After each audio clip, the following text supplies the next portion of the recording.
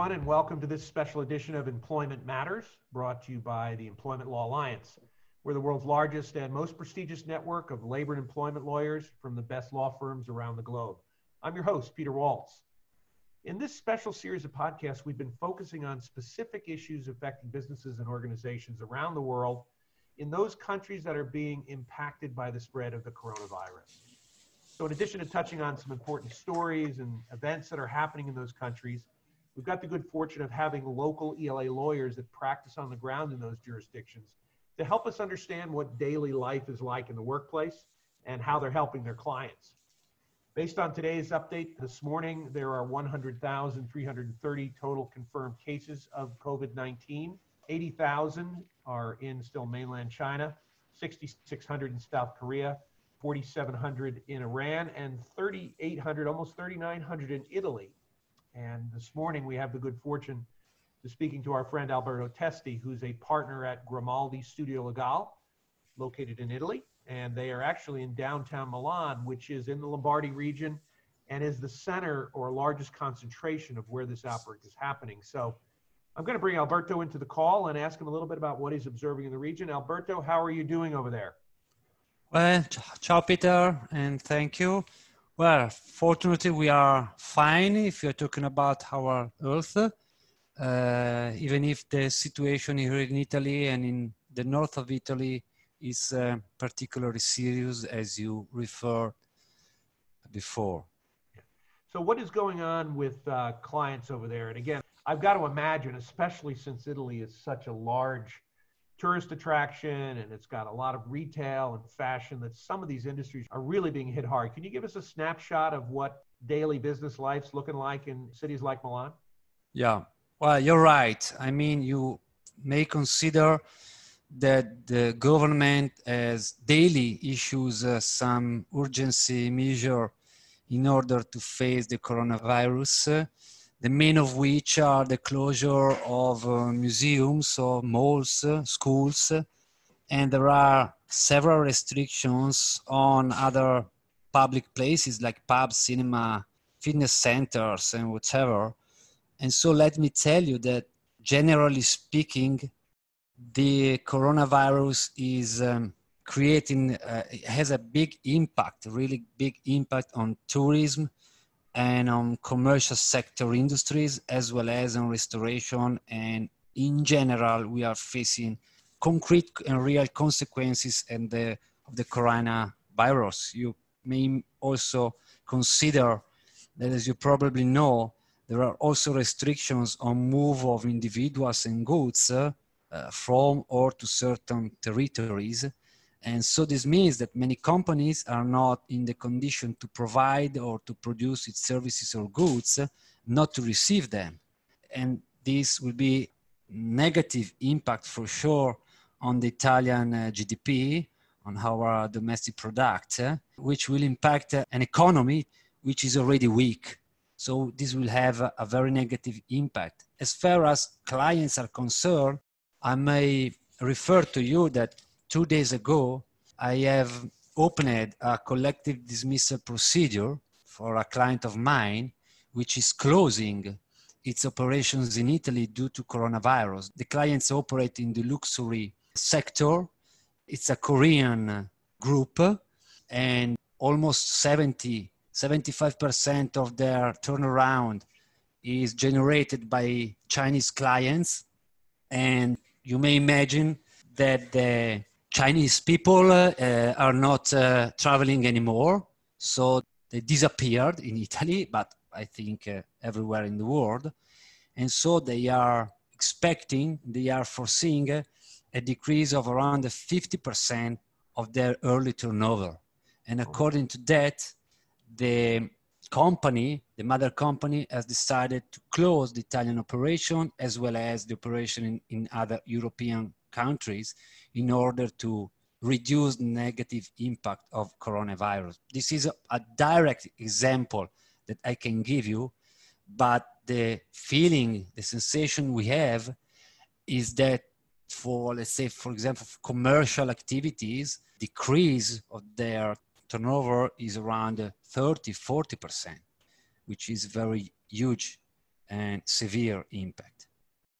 It sounds like that. And I know that the State Department and the Center for Disease Control here in the U.S. has placed a level 3 travel warning on tourists going to Italy, which again, I know the tourist industry is significant over there and the luxury goods market as well. So that reduction in force you're describing, how many workers does that impact in Italy? Well, the company I referred to before has around 30 employees.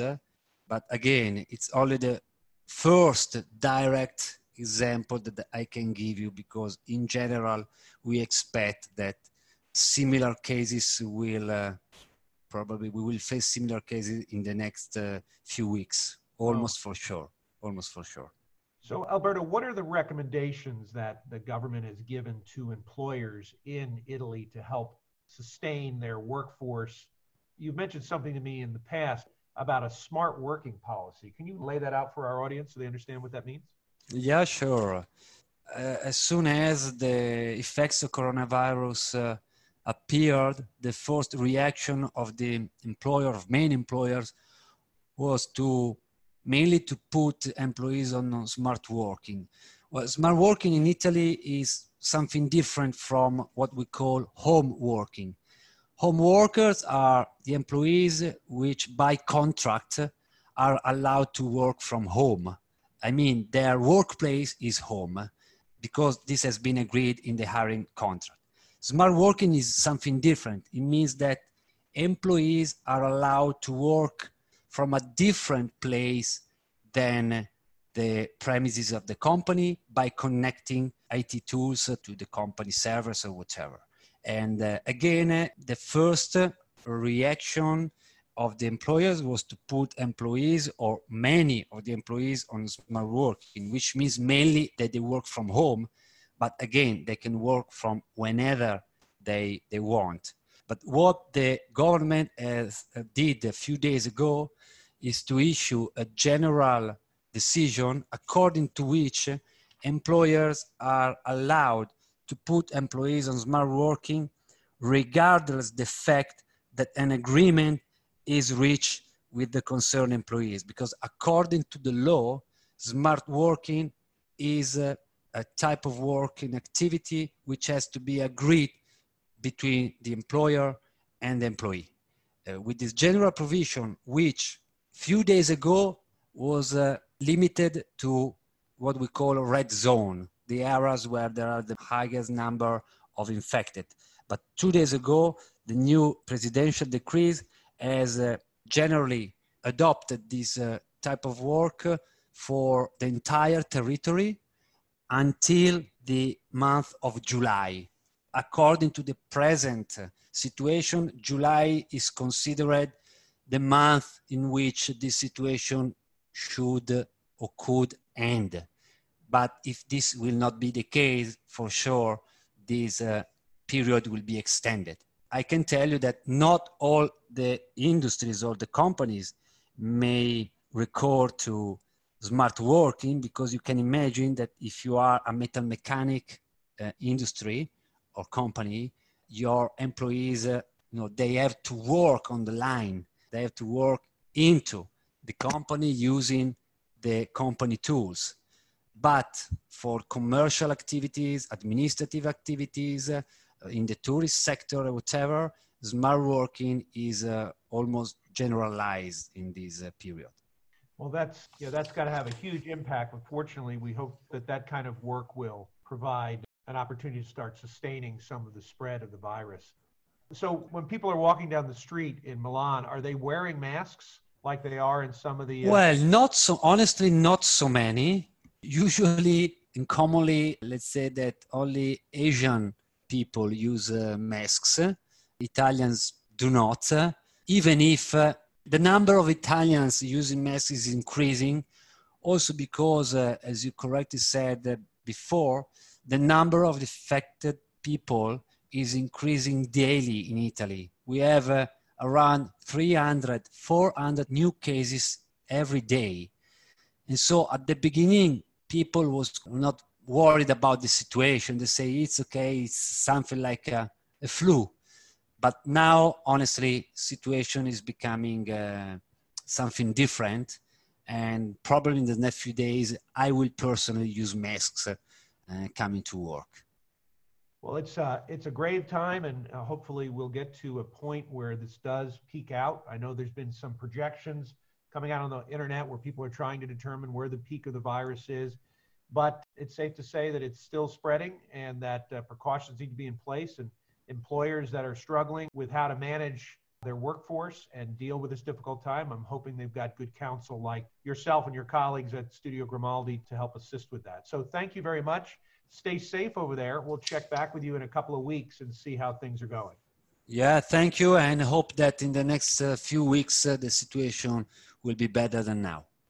For those that would like to learn more about the ELA, visit us at ela.law. Also, this past week, we had 2 on-demand webinars called the Asia Experience and the Impact on Global Business. And we broadcast that for a European audience as well as a North American audience. Find those webinars at ela.law/webinars.